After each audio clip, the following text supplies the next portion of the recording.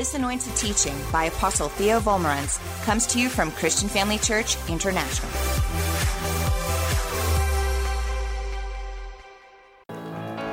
Let's bow in prayer. Father, we thank you for the rich living word of God. As I come to teach this morning, I make it known that I am not trusting or depending on limited human abilities to teach, but I am trusting in you. Therefore, I know without doubt that you anoint my mind, that I might grasp the revelation that will rise in abundance from my heart within. Thank you for supernatural recall of the scripture. And I believe that your word will flow from my mouth smoothly, accurately, and clearly, penetrating every person's mind under the sound of my voice, bringing understanding, removing confusion. That your word will penetrate every heart, bringing faith, dispelling all fear. And we'll be giving you alone the praise, the honor, and the glory for all that's revealed and accomplished through your word and by your spirit here this morning, in the wonderful name of Jesus. And all those who love the Lord said, Amen. You may be seated. Open your Bible, please,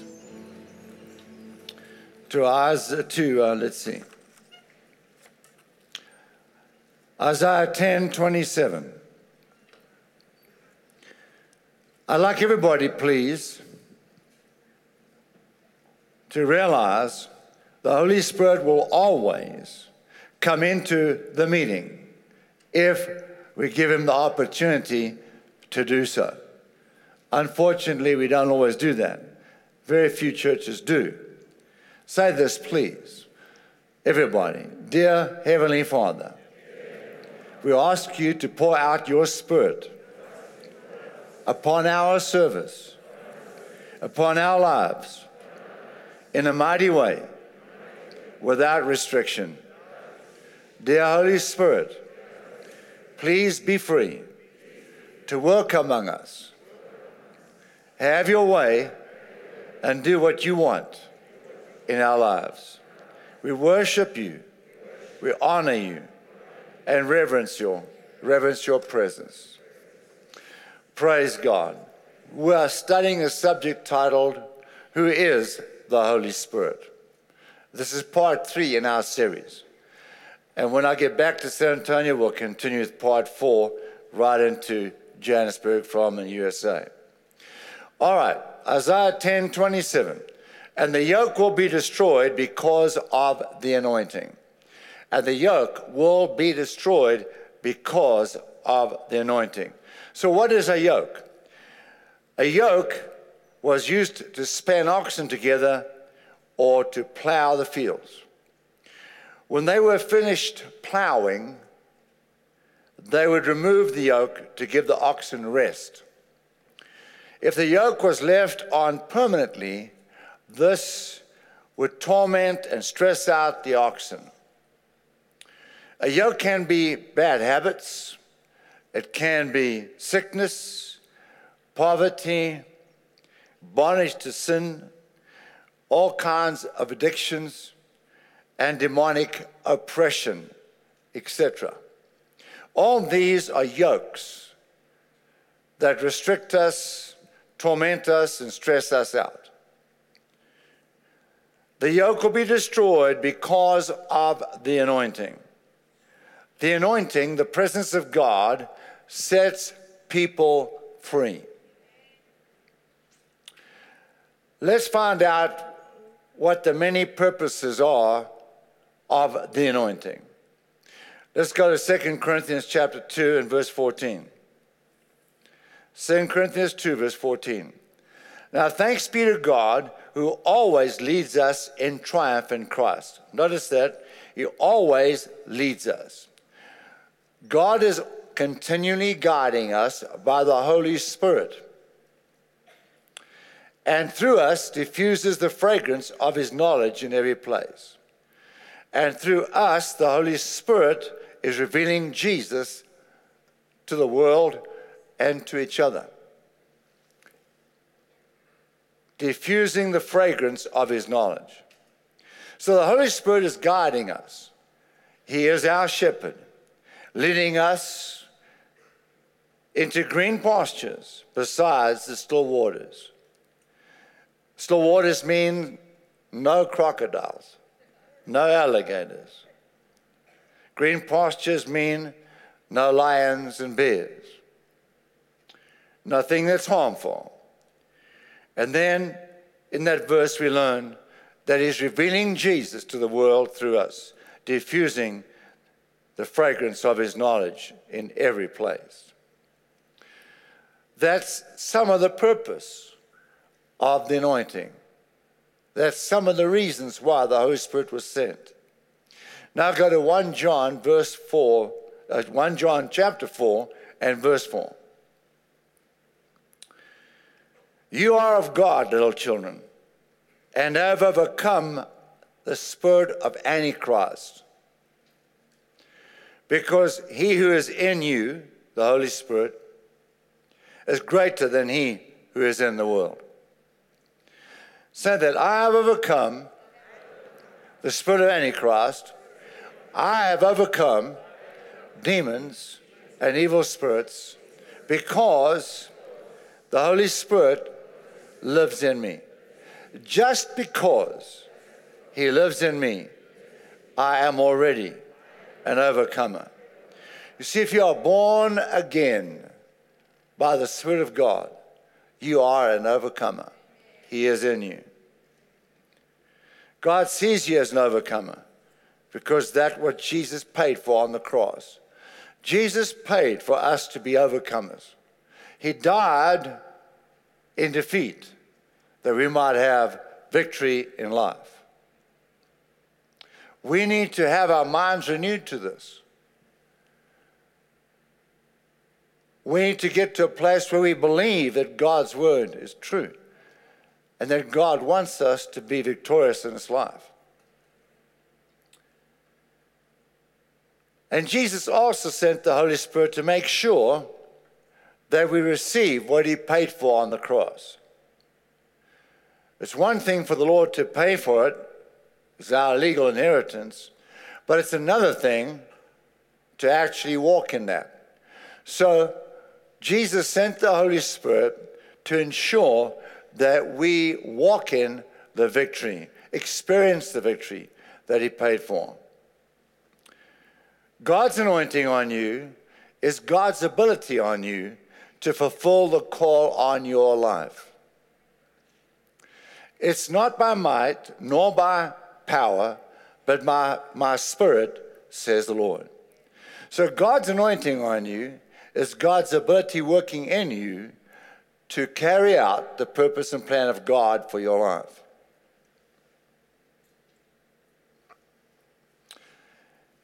And also, God's anointing on you is God's ability working for you to overcome the challenges that stand in your way of achieving what God has for you to do. So the anointing on you not only works the plan, but gives you the ability to overcome the obstacles along the way. How many of you found that the devil doesn't want you to succeed? Anybody discovered that? 5 of you. Well, I'm proud of you. All right, let's go to Matthew 16, verse 13. And Jesus came into the region of Caesarea Philippi. He asked his disciples, saying, "Who do men say that I, the Son of Man, am?"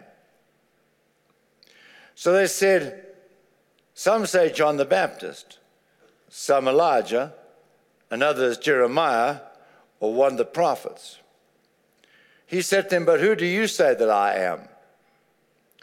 Simon Peter answered and said, "You are the Christ, the Son of the living God." Now remember, he was, to all appearances, just a man. Very few people realized that he was the Son of God in that human body. And Peter said, "You are the Christ, the Son of the living God." Jesus answered and said to Peter, "Blessed are you, Simon Bar-Jonah, for flesh and blood has not revealed this to you." Watch that. Flesh and blood has not revealed this to you, but my Father who is in heaven revealed it to you. The Holy Spirit took that information from the Father and revealed it to Peter. And then Jesus makes this remarkable statement in verse 18. And I also say to you that you are Peter, and on this rock I'll build my church, and the gates of Hades, hell, shall not prevail against the church. Now, I know there's many religions that teach that Jesus is building the rock, or the rock is Peter that Jesus is building the church on. That's not what Jesus said. Jesus didn't say, I'm building the entire church on you, Peter. You are the rock. No, he didn't say that. He's saying, in this portion of Scripture, the Holy Spirit will build the church on this revelation of who I am. The Holy Spirit will build the church on the revelation of who I am. The Holy Spirit revealing to each person that Jesus is not just a man.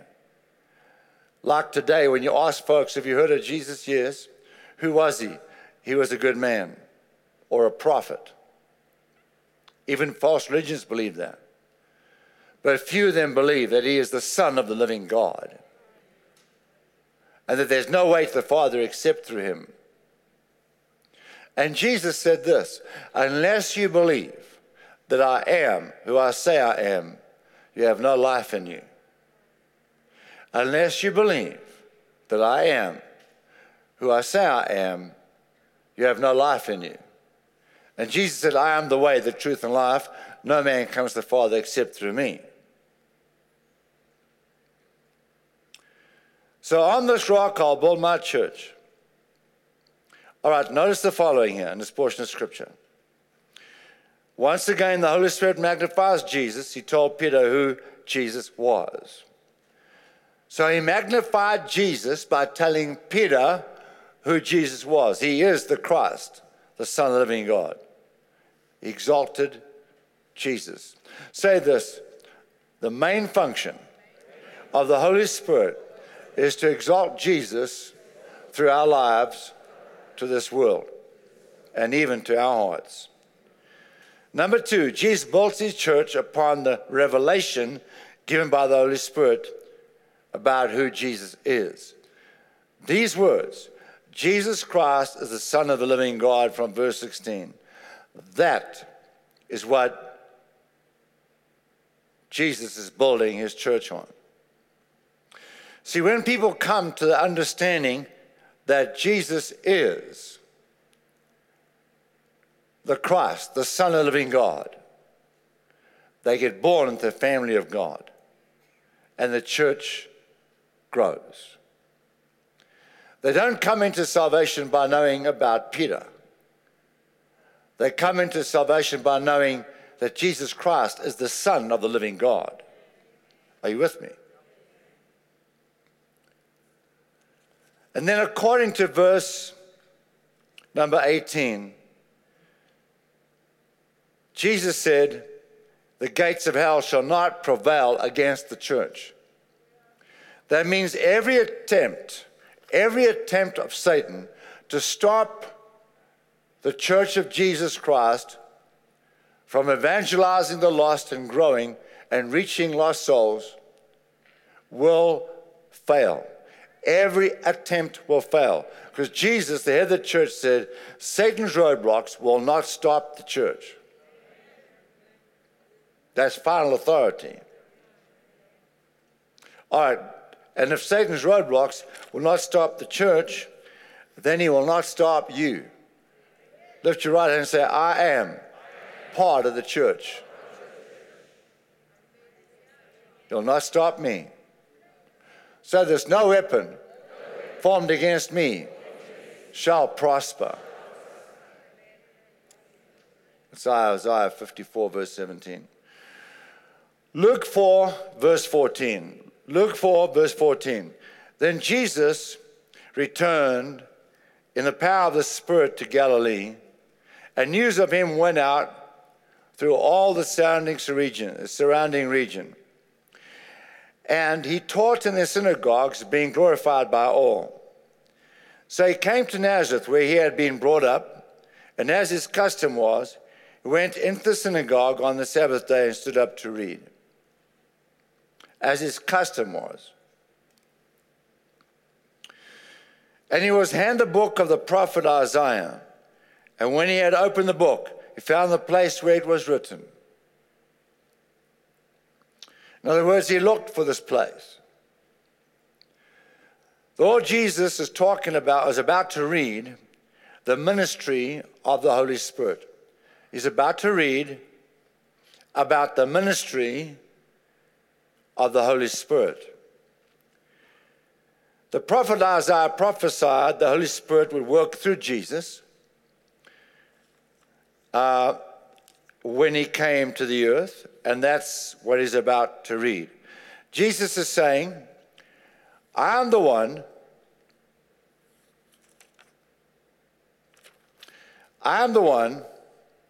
Isaiah spoke about. The ministry of the Holy Spirit, the life of Jesus, was not, I think there's a page missing out. No, there isn't. Okay, Jesus is saying, I'm the one spoken of by Isaiah the prophet in this portion of Scripture. The ministry of the Holy Spirit, the life of Jesus, has not ceased. He continues to work in exactly the same way through us today. What we have just read and about to read, you should see and expect in your lives. Now, I have a glove in my hand here. We need to see ourselves like the glove on the hand of the Holy Spirit. Completely available to what the Holy Spirit wants to do. Say that, I am a glove on the hand of the Holy Spirit. I must allow the Holy Spirit freedom to work through my life.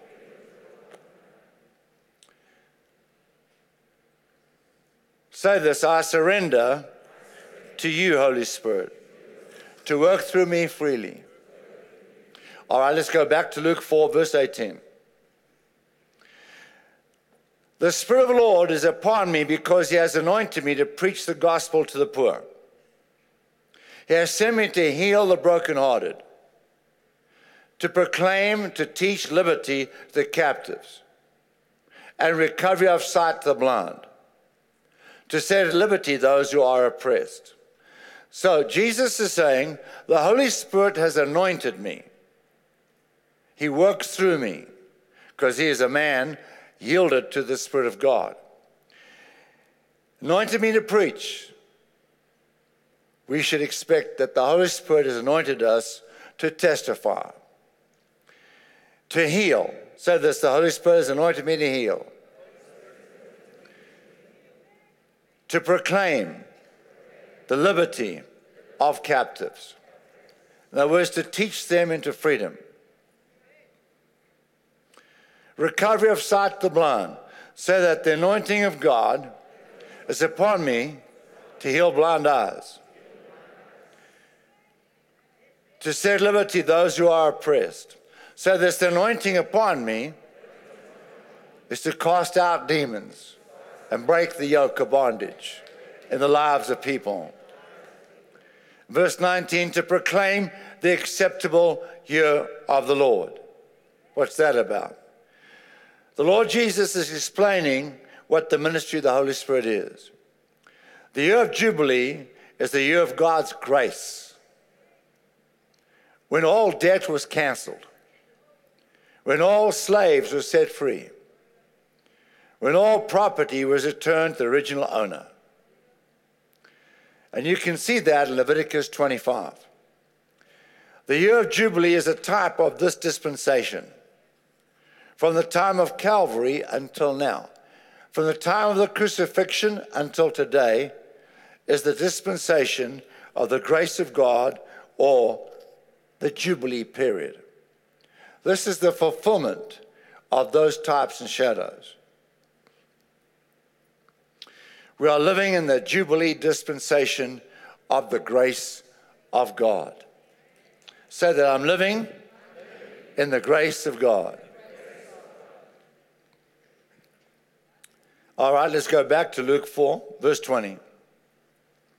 Then Jesus closed the book and gave it back to the attendant. Who is that? That would be the pastor of the equivalent to the pastor, the rabbi, etc. And he sat down. And the eyes of all who were in the synagogue were fixed on him. Now you can imagine, he reads that, and the whole synagogue is just glued to Jesus. What's this about? In verse 21, and he began to say to them, today this scripture is fulfilled in your hearing. In other words, I am the one Isaiah was talking about. I have come. You read that portion of scripture, which we just read now from Luke. We read that out of Isaiah. One of the occasions that Jesus appeared to Kenneth E. Hagin, and I know of about a dozen times that Jesus appeared to Kenneth E. Hagin, Jesus told Kenneth E. Hagin this in one of those accounts. He said, every Sabbath, I went into a different synagogue, and the first thing I did was read Isaiah's prophecy about myself to that synagogue. The first thing I did. Which tells me this is important. We need to understand the Holy Spirit that worked through Jesus is here today to work through the body of Christ again. Now there's a question here. Why would the Lord Jesus need to be anointed of the Holy Spirit? Why would he need to be anointed of the Holy Spirit? Is he not the Son of God? We just heard that he is. Of course he is. Yes, Jesus Christ is the Son of God. However, he laid aside his deity and took the form of a man to become the sacrifice for our sins. Before Jesus was baptized by John River Jordan, there's no record of Jesus ever doing any miracles in those 30 years. The Holy Spirit came upon Jesus as he came up out of the waters of baptism in the Jordan River, and then the miracles began. We can see that in Philippians 2, verse 7. It says, but made himself nothing, taking the very nature of a servant, being made in human likeness, and being found in appearance as a man. He humbled himself and became obedient to death, even death, the death of a cross. The same portion of Scripture in the Amplified says, but stripped himself of all privileges and rightful dignity, so as to assume the guise of a servant, slave, in that he became like men and was born a human being. In Mark 11, Jesus went up to a fig tree to see if it had figs on it. If Jesus was operating in his godly powers, he would know there's no figs on that tree. It was possible for Jesus to sin. He said he was tempted in all points as we were, yet he never sinned. If he was tempted, that means it was possible to sin. He never sinned, though. That proves he's human. God cannot be tempted to sin. But he was able to sin, and he did not. Now, when the Lord Jesus appeared to Kevin Sadai, he explained how Satan tormented him those 3 days in hell. After he left the cross, he went to the fires of hell in our place for 3 days. And Satan tormented Jesus in those flames. Satan told Jesus that God had abandoned him, that he was not the Son of God. The Lord Jesus had to quote to himself the scriptures he had memorized about himself, who he was and his ministry on earth, in order to stay sane, because he was cut off from God, had no revelation operating. The Holy Spirit was not with him. He was in death. Psalm 16:10 says, "For you will not leave my soul in Sheol, nor will you allow your Holy One to see corruption." Acts 2:27, "Because thou wilt not leave my soul in hell," the New Living Translation says, "or allow your Holy One to rot in the grave." Acts 2:31, David was looking into the future and speaking of the Messiah's resurrection. He was saying that God would not leave him, the Messiah, among the dead in hell, or allow his body to rot in the grave. Yes, Jesus needed the ministry of the Holy Spirit on his life because he became a human being. Acts 10:38, how God anointed Jesus of Nazareth with the Holy Spirit and power, who went about doing good and healing all who were oppressed of the devil, for God was with him. So God anointed Jesus, humanity, with the Holy Spirit and power. Now the Lord Jesus acknowledged the working of the Holy Spirit in his life. In Matthew 12:28, I cast out demons by the Spirit of God. He didn't say I cast out demons by my power. I cast out demons by the Spirit of God.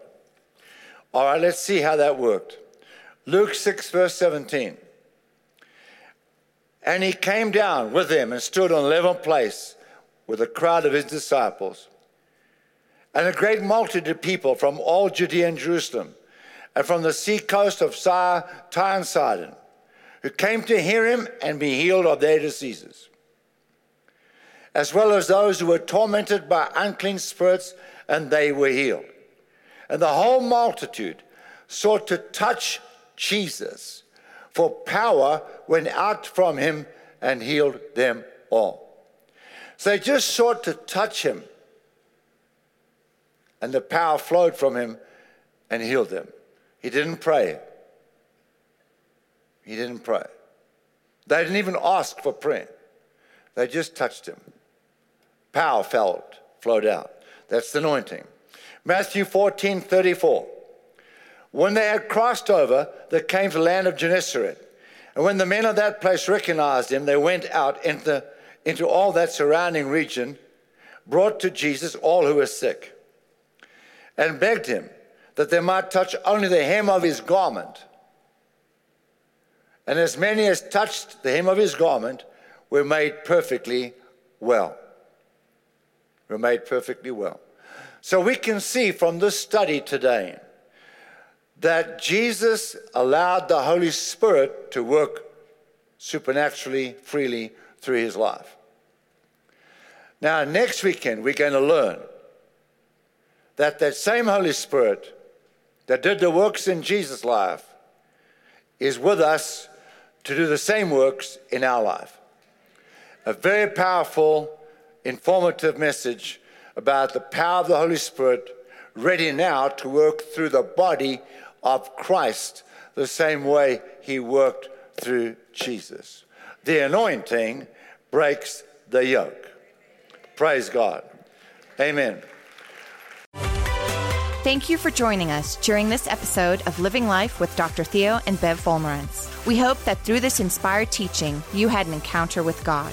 If you enjoy the teaching ministry of Apostle Theo and Dr. Bev Vollmerans and would like to enjoy more resources, we hope you will visit our website at www.christianfamilychurch.co.za, or for our American listeners, www.christianfamilychurchsa.com.